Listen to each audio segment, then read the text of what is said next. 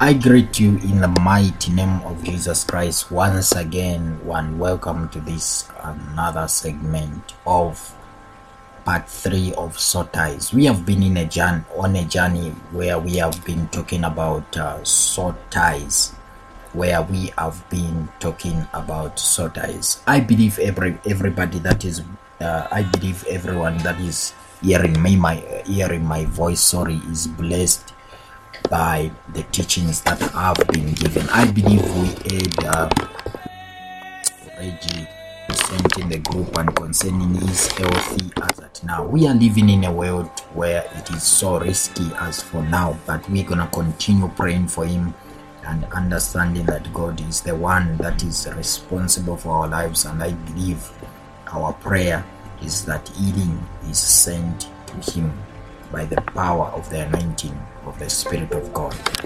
So I'm gonna be talking about part 3 of Soul Ties, and specifically I'll be talking about what brings about soul ties, and this happens before you are born. This is more deeper, and I want you to make sure that you open your ears. As I explained earlier on, soul ties is a connection between one's soul and the other person's soul.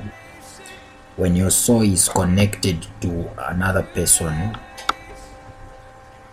by means of the feelings that you have for that person, and you take that person like it is you,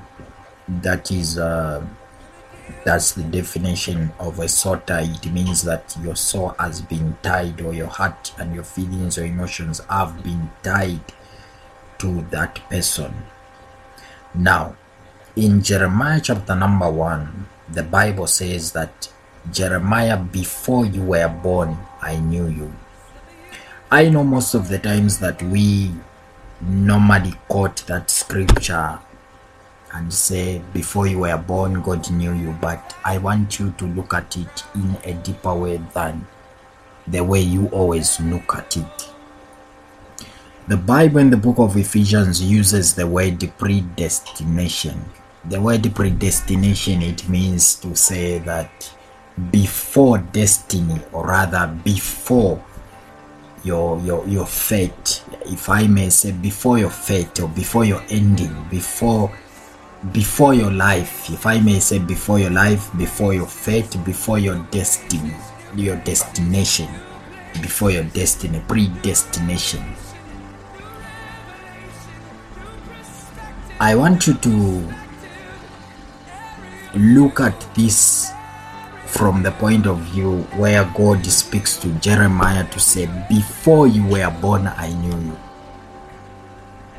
How is it possible that God is able to know Jeremiah before he was born, and then comes to him to say, Jeremiah, here, before you were born, I knew you? Meaning to say that somebody can know you before because he saw you somewhere. I don't know if somebody is getting where we are going now. This is going to be so exciting in the name of Jesus Christ. When I say I know Prophet Bright, it means that we were together with Prophet Bright somewhere. My God. That's why I can say I know Prophet Bright. If I say I know Apostle John, it means that we were together with Apostle John somewhere. That's why I say I knew you, or I know you. Meaning to say, Jeremiah was somewhere before he manifested in the physical. This is now getting more interesting. Jeremiah was there before he manifested in the physical. But Jeremiah, before you were born, I knew you. I ordained you. I anointed you.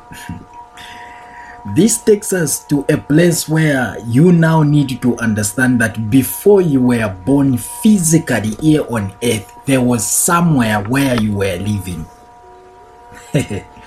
I don't know if you're getting me, but I hope and pray that you get me. That's why the Bible says in the book of Proverbs that there is nothing new under the sun that was not there.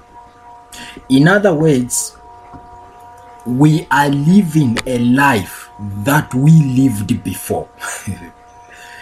When we go deeper to prophets and the prophetic ministry, prophecy in the definition of, in a deeper way of defining prophecy, it means that it is all about remembering what somebody went through. That's why prophecy exists.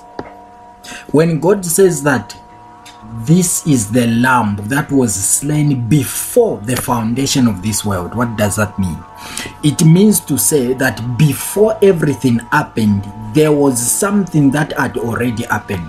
That's why when you go to the book of Genesis chapter number 1, verse 1, the Bible says, in the beginning God created the heaven and the earth, full stop. And the Bible continues to say, and there was light, and there was also darkness, and God divided the light from the darkness. Where is the voidness and the confusion coming from? Where is the darkness coming from after that God had created everything? It means there was something that happened between Genesis chapter number 1 and Genesis chapter number 1 and 2 that you need to understand about. That's why when we say you are living a life that you lived before, it is because God knows what you are going to go through before you even go through it, because He knows everything. That's why before, when I can give you another example, this is deep, and I want your spiritual ears to be very open and attentive and understand why certain things happen in your life in the way they happen. The Bible says that Esau and Jacob, before they were born, me, the Lord, my God, God says that I already ate Esau and Jacob, I already love. Before they were born, I ate his. How can you eat somebody before he's born? You ate him, then you love another person. It is because you saw that person before. You saw that person before he was born. You saw his life. You know him. That's why you said, this one I ate, this one I love.